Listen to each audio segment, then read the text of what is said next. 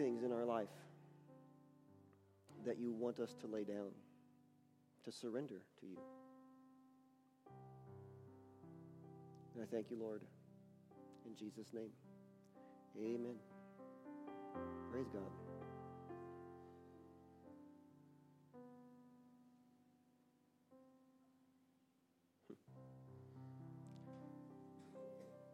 Let's go ahead and open our Bibles, turn over to 2 Kings. 2 Kings. Thank you, Becky. Thank you, Iris. And we're going to be in chapter 4 there.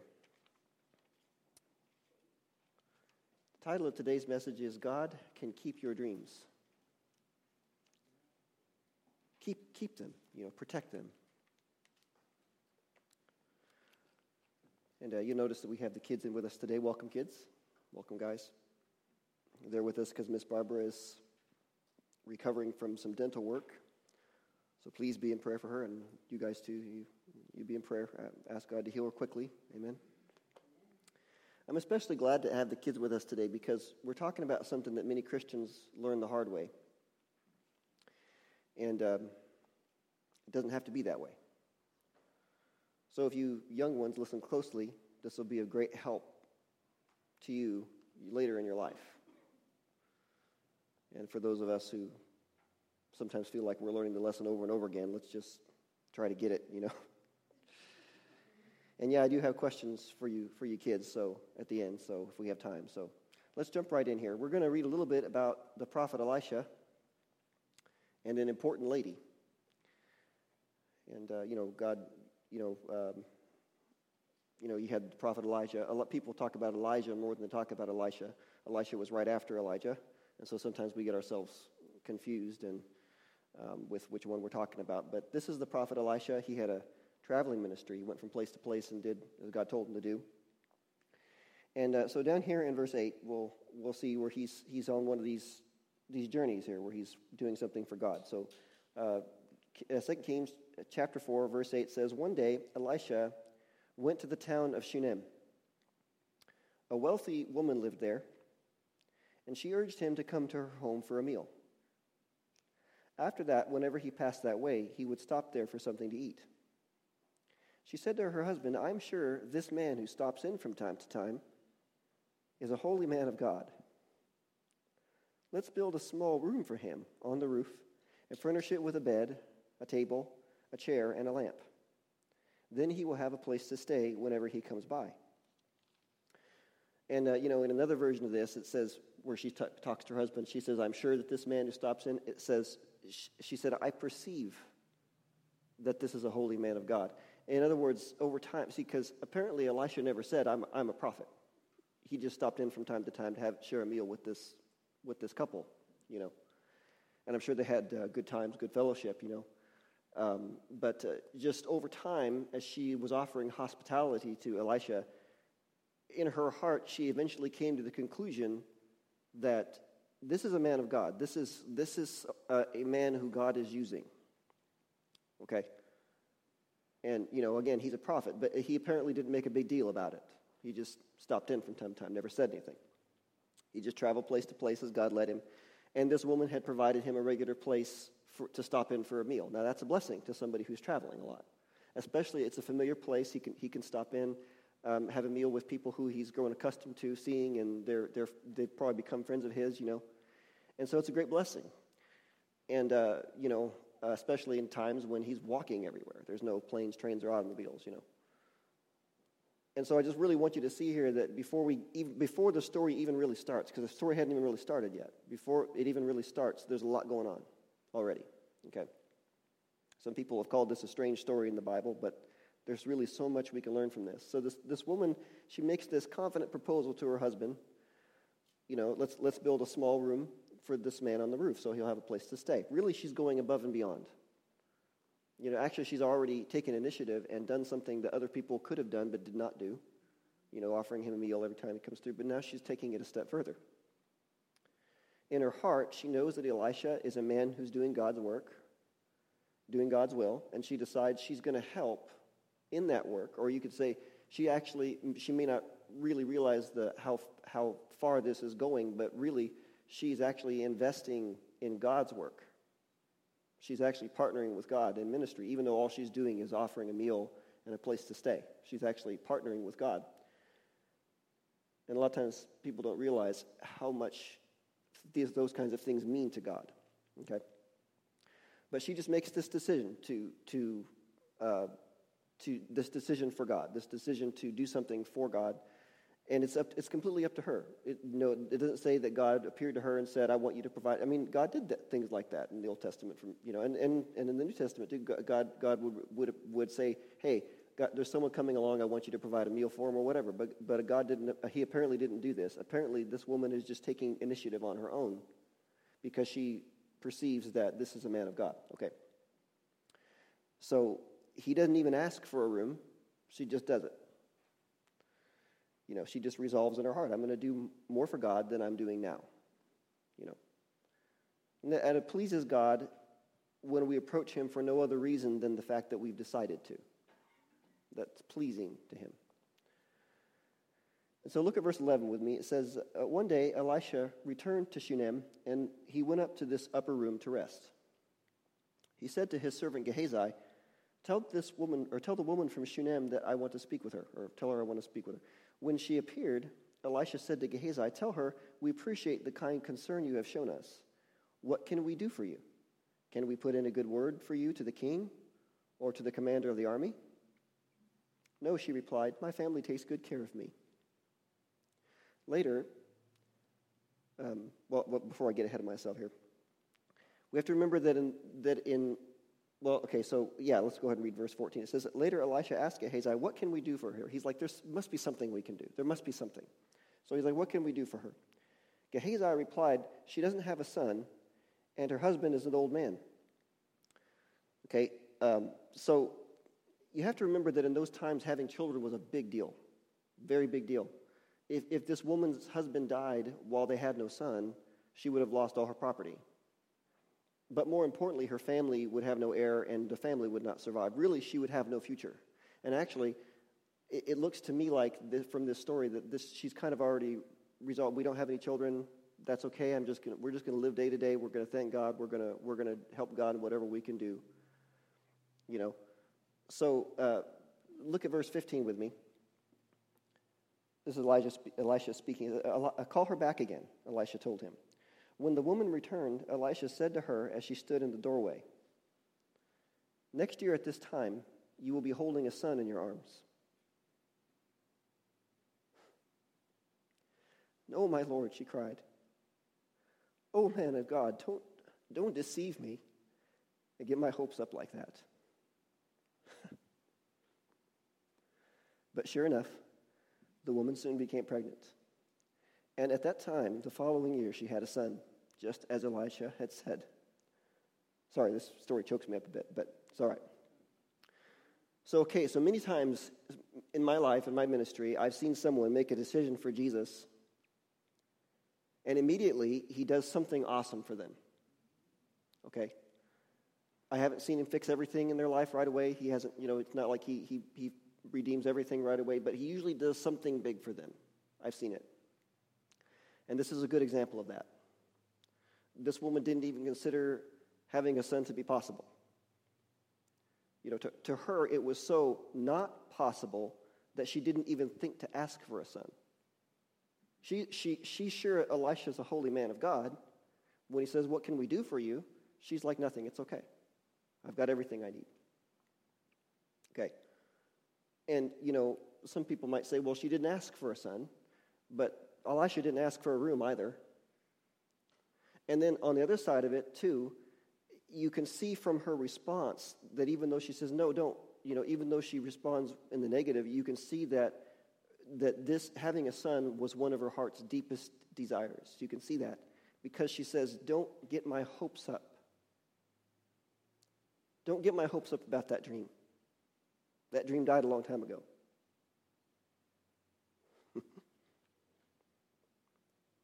But God can keep dreams that are pleasing to him. And he can restore dreams that seem dead. But here's the most important part of this lesson, guys. when you take, and this is where I'm going to, take a step aside from this miracle that God's done for her just for a second, because when you take a big stand for God in your life, when you make a decision that you're going to do something for God, trouble will come your way just because you made that decision. To paraphrase Jesus, when he taught the parable of the sower, he said a farmer went out to scatter seed.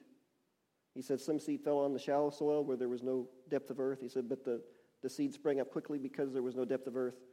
But when the sun came out, it scorched, it withered the plants because they had no root, they had no anchor. The root hadn't gone down deep. Okay. And Jesus said, the seed is God's word. You remember? He said, the seed is God's word. And he said, and the seed that fell on the shallow soil is those people who hear God's word, and they immediately receive it with joy. But when trials and persecution come because of the word, you can go back and you read it in Matthew 4. He said, the trials and tribulations, the persecution comes because of the word that was planted in their heart. So he said they fall away. Why? Because that person they didn't take root. They didn't make that decision that no matter what happens, I'm going to stay. I'm going to keep this word that I got from God. Okay. So Jesus said it's guaranteed that when a person makes a decision for God, trouble and or persecution will come into their life because of the decision they made for God, because of the word that they received in their heart. Okay? But I will say that from personal experience, just living, that if you make a stand for God in your life, whenever trouble comes up, if you stick it out long enough, eventually things will calm down and you'll have a time of refreshing from God. I've lived it several times. I'm not saying that you won't have trouble again. But each time you trust in God and you come through it, your faith has an opportunity to grow stronger. Christians don't like to talk about suffering, but Hebrews 5 said that Jesus learned obedience through the things he suffered.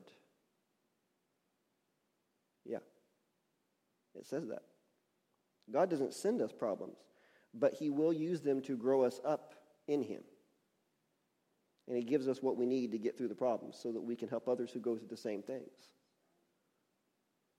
Paul talked about the New Testament. If there's any consolation in Christ, if there's any consolation to console, if there's any consolation in Christ. And then he said, and then we can comfort others who are going through the same things after we've been consoled. Amen. Let's keep reading the story of the Shunammite woman. Verse 18. This is where she comes into hardship. One day when the child was older, he went out to help his father. This is the miracle child. This is the child that was born from the promise, okay, out of the promise. It says, he went out to help his father, who was working with the harvesters. Suddenly he cried out, "My head hurts. My head hurts." His father said to one of the servants, "Carry him home to his mother." So the servant took him home, and his mother held him on her lap. But around noontime, he died. She carried him up and laid him on the bed of the man of God, and then shut the door and left him there. She sent a message to her husband, "Send one of the servants and get a donkey so that I can hurry to the man of God and come right back." "Why go today?" he asked. "It is neither a new moon festival nor a Sabbath. See, he doesn't know the child's dead." He's like, "It's not a special holy day. Why are you going?" But she said, "It will be all right." Actually, that word she used there, if you look it up in the concordance, it's shalom, shalom. Shalom, peace, blessing, health, prosperity. She says that in faith. It will be all right. Peace. But you can still see that she is still in pain and grief. You remember that Jesus wept right before he raised Lazarus from the dead? I've heard many ministers try to give reasons why Jesus wept, and I'm like, it doesn't say why Jesus wept. But just because he knew that he was going to raise Lazarus from the dead doesn't mean he didn't still feel grief. So verse 24. So she saddled the donkey and said to the servant, "Hurry, don't slow down unless I tell you to." As she approached the man of God at Mount Carmel, Elisha saw her in the distance. He said to Gehazi, "Look, the woman from Shunem is coming. Run out to meet her and ask her, 'Is everything all right with you, your husband, and your child?'" Yes, the woman told Gehazi, everything is fine. Again, that's shalom, shalom. She said that again. She's just like, I've got a mission. It will be all peace. Verse 27. I'll just say this. This is kind of tied to what we talked about earlier. Sometimes you got to hold fast the confession of your faith even when you don't feel it. And feelings, they're not the end-all, be-all. They are a response, a physical response to what you go through. But you have a choice through feelings, So, God's told me before, I told him, I said, Lord, I'm just holding fast the confession of my faith. I'm just saying I believe I'm healed. I was believing for healing for a cold. He said, your heart's not in agreement with your confession. He said that after a couple of days, and I'm like, oh. Now, see, that's different because I hadn't surrendered that. I hadn't yielded and made sure that my heart was in agreement. But sometimes you just have to make the confession of faith, and the feeling component, like I said earlier, will catch up if you continue on right. Amen. So she says, shalom, shalom. Everything will be fine. Verse 27, but when she came to the man of God at the mountain, she fell to the ground before him and caught hold of his feet. Gehazi began to push her away. But the man of God said, leave her alone. She is deeply troubled, but the Lord has not told me what it is. Now, I need to say this, guys. If you're in a desperate situation and God is not saying anything, don't panic. Don't panic. Just do what you know is best until God says something. Okay? Be listening. Elisha is listening. Notice he said, he hasn't told me what it is. So he's listening. He hasn't heard anything yet. So he's like, leave her alone. God hasn't said anything yet. He hasn't told me what it is. Verse 28, then she said, did I ask for a son, my Lord? And didn't I say, don't deceive me and get my hopes up? Then Elisha said to Gehazi, get ready to travel. Take my staff and go. Don't talk to anyone along the way. Go quickly and lay the staff on the child's face. Now, I'll say this: I don't have a lot as much insight into the story as I would like about some of the things that we see here. But a staff in the word represents God's authority. So even though so Elisha is not necessarily looking for the staff to bring the child back from the dead. He's just saying, go establish God's authority over this situation. Lay the staff over the child's face. That's what I take from this. Okay, so you can take it for what it's worth. All right, so he immediately takes action. Get ready to travel, take my staff and go. Don't talk to anyone along the way. Go quickly and lay the staff on the child's face. But the boy's mother said, as surely as the Lord lives, and you yourself live, I won't go home unless you go with me. So Elisha returned with her.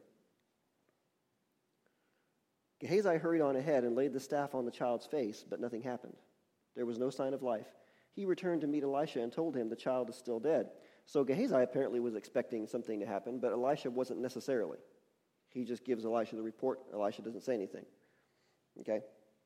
Again, we don't see Elisha panicking. He's doing what he knows best until he hears something from God. So in a tough situation, keep your head and trust your relationship with Jesus. Trust that you are in relationship with him. Okay? All right, so verse 32. When Elisha arrived, the child was indeed dead, lying there on the prophet's bed. He went in alone and shut the door behind him and prayed to the Lord. Then he lay down on the child's body, placing his mouth in the child's mouth, his eyes in the child's eyes, and his hands in the child's hands. And as he stretched out at him, the child's body began to grow warm again. Elisha got up, walked back and forth across the room once, and then stretched himself out on the child again. This time the boy sneezed 7 times and opened his eyes. Then Elisha summoned Gehazi. Call the child's mother, he said. And when she came in, Elisha said, Here, take your son. She fell at his feet and bowed before him, overwhelmed with gratitude. Then she took her son in her arms and carried him downstairs. So again, I can't tell you the significance of the sneezing of the 7 times and Elisha stretching himself out on the boy. I bet you there is some. And, that's kind of the way it is with your relationship with God. You don't always understand everything right away. But as you walk on, sometimes he gives you some understanding. And, that's why that happened. Okay, that's why that person said that to me all those years ago or whatever. You don't need to know it all right away. But really, what I want you to see is that there's no miracle formula here. It's not like, okay, if you come across somebody who's dead, all you got to do is do exactly what Elisha did. No. No, Jesus healed many blind people, but with only one of them did he make mud with his spit and rub it into the man's eyes. You know, God can heal a person in more than one way. God's not limited to restoring your situation in only one way. Jesus lived by that principle. See that his principle, because people have tried to just kind of copy the things that Jesus did and hope that it worked out, and that you can't just I mean, it makes you wonder how many blind people have ended up with mud in their eyes, because the person didn't take time to listen to what God said. They just said, "Oh, well, Jesus did this, so I'm gonna." No, see, because that's just a formula. That doesn't require any relationship with God. But Jesus said, I only say what I hear the Father say. I only do what I see the Father do, which means that every time he healed somebody in different ways, the Father was showing him a different way. And really, that's just the avenue by which God released his power. I mean, he could heal anybody, anytime, any place he wants. So notice that when Elisha came into the room and the child lay there dead, the first thing he did was shut the door and pray. It doesn't say how long he prayed. Could have been a long time before he got any direction to get up and do what he did. He prayed to God. Okay? So that's the relationship. That's the God, what do I do? Okay? See, some people turn back from following God because they think he's taking too long to speak to them or to help them. But God doesn't always do things quickly. That's just, if they want relationship with God, they're going to have to do it on his terms. He doesn't always do it quickly. And really, God knows exactly how much time is necessary in every situation. So we can't get impatient with God after we make a decision for God. Don't get impatient with him. And don't pray for patience either. The Bible doesn't say to pray for patience. The Bible says be patient. You pray for patience, you're just asking for trouble, I'll tell you. But see, God can keep whatever dream that we've given him to hold. This dear woman lost her dream when her son died. Lost it. She could have just closed the door on her dream and let her dream die. When she closed the door on the child, and she could have just. I mean, what would have happened if she hadn't gone and sought out Elisha? But no, she saddled her donkey and she went after. She's like, something needs to be done about this. And she had the expectation that God could do something about it. I heard Brother Hagin one time say, the Holy Spirit told him, said, if you can just get people to expect God to do something. Just teach people to expect. So now, the story didn't end here. God still had more to do for her. Look, we're in chapter 4. Move over to chapter 8. And I woke up this morning and God gave me something, too, in addition to this. That's not the thing. Neither is that.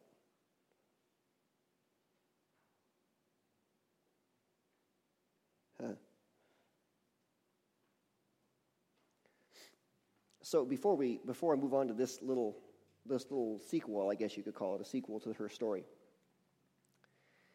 is that like we spent a lot of time talking about how this woman made this decision to help in God's work, to partner with God in his work, even if she didn't fully understand that's exactly what she was doing. But really, anything that you do for God genuinely, that you're doing, I'm doing this for God. Anything that you do genuinely for him, that gives the devotion that you have for him substance. Faith is the substance of things not seen. But you have devotion for God. It's like you husbands. If you do something for your wife, I mean, say it's not even your anniversary or anything. It's just you decide to get her get her some flowers, anything like that. She may not have any doubt that you are devoted to her. But when you do that thing that that gives the devotion you have substance. It's strong evidence. It's proof. It's something tangible that I am devoted to you. So any work that you do for God that is genuine, it gives the devotion that you have for him substance. Okay? And it's not, God already knows it's there, but the people around you see it, and they can see, this person really loves God. Because people can, a lot of times, we don't give people enough credit, so a lot of times they can tell what our motives are when we do things. Anyhow, that's just something that the Lord shared with me this morning that I thought was good. So chapter 8 here, this is the little sequel to her story.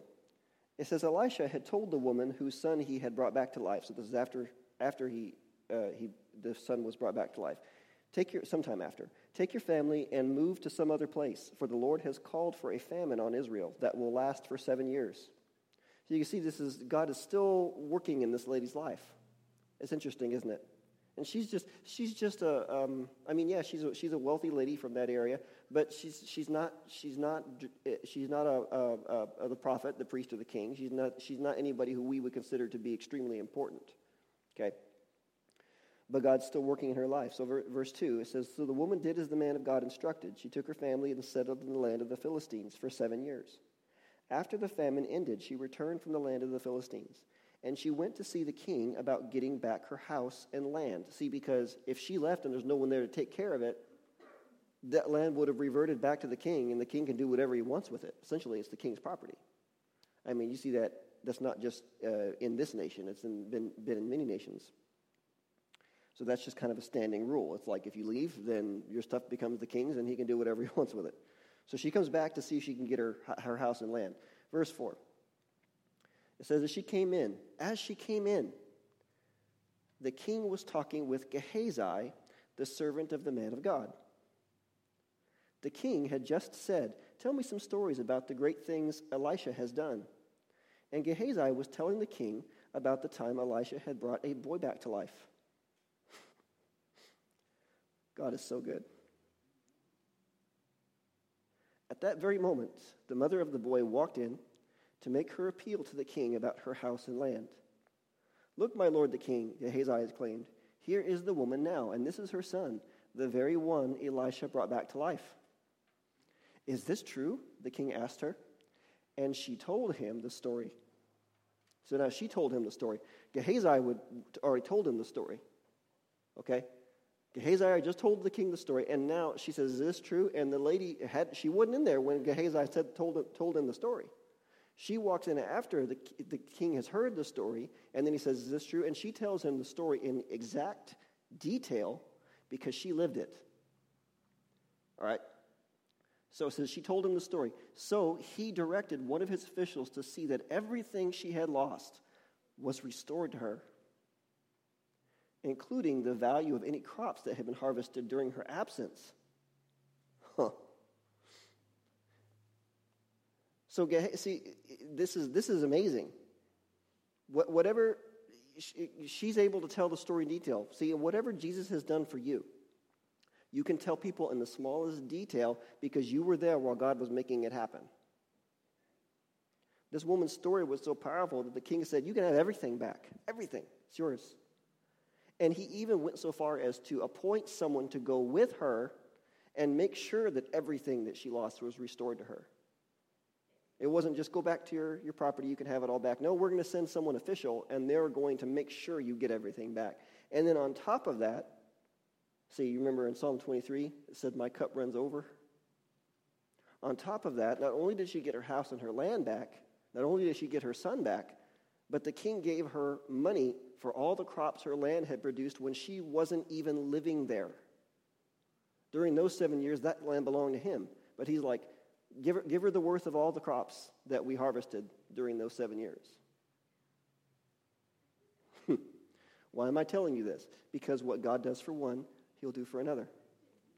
It's just that some people have turned back from following God too soon, or they changed their mind about the decision they made for him before God could restore to them what they have lost. I've seen it happen. And the result is that what they lost remains lost. And that's a tragedy. So let's not give up on God, because he doesn't give up on the people, on us. He doesn't give on us, even if we think that we're not worth his time. This dear woman thought she wasn't important enough for God to take notice of her and grant her a son. Most of us aren't called to be kings or presidents or governors or senators or anything like that. Most of us aren't called to be pastors, teachers, evangelists, or prophets, apostles. That doesn't mean that God won't use us in powerful ways, because it meant so much to Elisha just to have a place to stay as he was traveling. See? So if God has called you to be an accountant or in law enforcement or a nurse or a stay-at-home parent or anything else, if you belong to Jesus Christ, you can still follow the leading of the Holy Spirit and be used mightily of God. So I'm going to read one last part of Scripture before we close. This is 2 Timothy 1, 8 through 12. You don't have to turn there, but I'm going to read it. So listen to these words that Paul wrote. He says, "So never be ashamed to tell others about our Lord.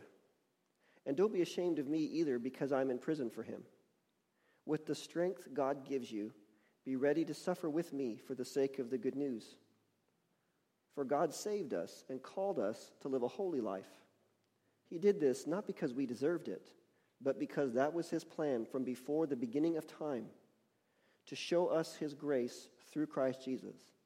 And now he has made all of this plain to us by the appearing of Christ Jesus our Savior.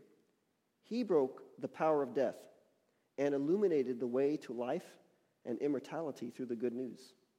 And God chose me to be a preacher, an apostle, and a teacher of this good news." Really, you could insert whatever you are in there. God called me to be a blank, fill in the blank. Because he's not a respecter of persons. He doesn't say, okay, well, Paul was an apostle, so he's more important. No. You could insert what you are in there. God chose me to be a blank, a teacher of this good news. That is why I'm suffering here in prison.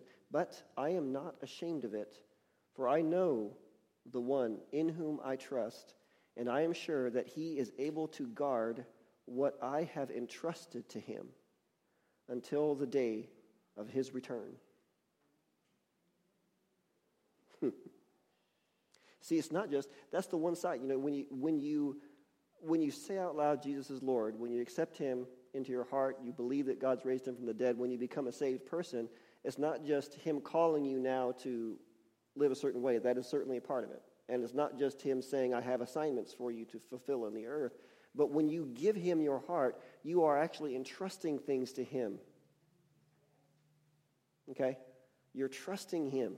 And Paul said he's able to keep it. He's able to guard it. Whatever you've entrusted with God, he can guard it until the day of his return.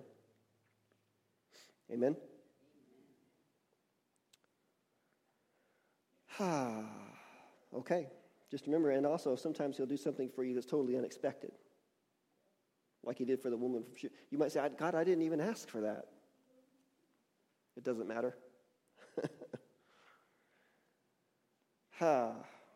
This is just because, and see, it's just because she made a choice to do something for God on her own. That's. See, it's like she involved herself with God, so God involved himself with her life. Amen? Okay, let's pray. Father, we thank you so much for this word, and we thank you, Lord, that we don't have to wait for you to call us or initiate. We can initiate an involvement with you. We can draw close to you on our own, just as a decision in our own heart, Lord.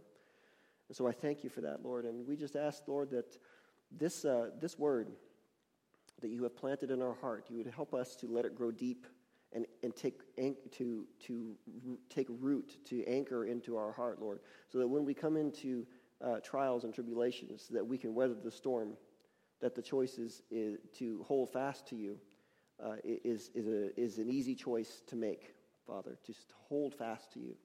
And I thank you, Lord, and I praise you. In Jesus' mighty name, amen. Okay, everyone, I'm going to go ahead and, we're 15 minutes early yet, but I'm going to go ahead and dismiss you anyway if you have to be somewhere, because I've got some questions for the kids. Okay, guys, are you paying attention? You ready? Yeah. I'm like, are you paying attention? Yeah. Yeah, I'm ready. Did I put you to sleep? All right. These are all true or false this time, okay? All right? Yeah? Briley, are you answering questions today? Yeah? You don't have to. All right. Okay.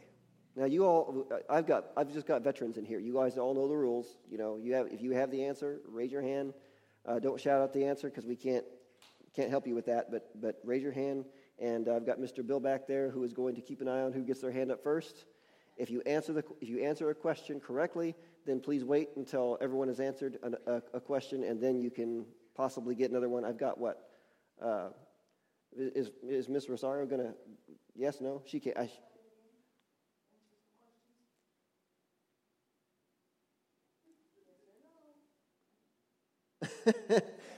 I don't mind asking Rosario direct questions because she tells me her mind. So, okay, it's fine. She can participate if she wants to. So, all right. So, number one, true or false? True or false? Not yet, Asher. He's like this. All right, true or false? Even though God did not ask the woman from Shunem to help Elisha, she decided to help him on her own. Is that true or false? I think that was Samuel. That's true. All right, come on up. All right, Samuel. Now remember, you got to wait for everyone else to answer. I'm going to get some water. I'm kind of parched. All right, number two. True or false? Elisha made a big deal about how he was a prophet of God to the woman and her husband, whatever he dropped in. He made a big deal about it. I think that was Luke. That's false. Yeah, you got it. All right, number three. True or false? Even though the woman did not ask for a son, God knew it had been a dream of hers, and he restored it to her. I didn't see that one. It looked like it was. You think it was Asher? Asher? Yeah, that's true. You got it. Come on up. Number four. True or false? True or false? After her son died, the woman laid him on the bed, shut the door, and gave up on him. That's Briley. False. She got it. Come on up. Choose how much nougat or caramel you like. All right. Number five, true or false? When the woman wept at Elisha's feet, he started to panic because God had not told him what the problem was. Asher, you already went. We got to go with Timothy this time. And I think I have enough questions still. So, Timothy? False. He's got it. All right. Number six, true or false? Jesus told, wait, that's everybody, right? Unless okay, so I'm getting the all negative signal, so I'm going to move on. All right. Number six. Jesus told us that when we make a decision for God, trouble will come later. It was close. I looked up right when everyone had already had their hands up. So okay, so we're going with Samuel. That's true. Yes.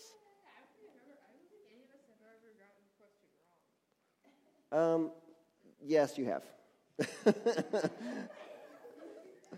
Yes, you have. That's not this time, but yes, in the past you have. All right. True or false? After trouble comes, if we give up on God, what has been lost to us will stay lost. That was Asher. You want to hear it again? No, that one's true. Sorry. Sorry. Yeah, no, yeah. If we give up on God, our dreams will stay lost. All right, number 8. True or false? God can restore dreams that we have given up on. Is that Timothy? True, you got it. All right. Number 9. Even though there were big things going on in Israel at that time, God still cared about a little family from Shunem. Someone's like, true. Yeah, I think it was Luke that said, "Yes, Luke, it's true, and you were first. I'll give it to you, but I'm letting it slide because, yeah, don't shout out the answers now." Okay, I've got one more. Yeah, you whisper it to the guy sitting next to you. No, he knew the answer. I heard him say true. All right, now true or false? Last one. This is the last one. It does not matter who you are, what you do for a living. God can still use you for his plans. Was that Briley? Yeah? Okay. That's true. She got it. All right, everybody, that's all I got. You are dismissed. Well done.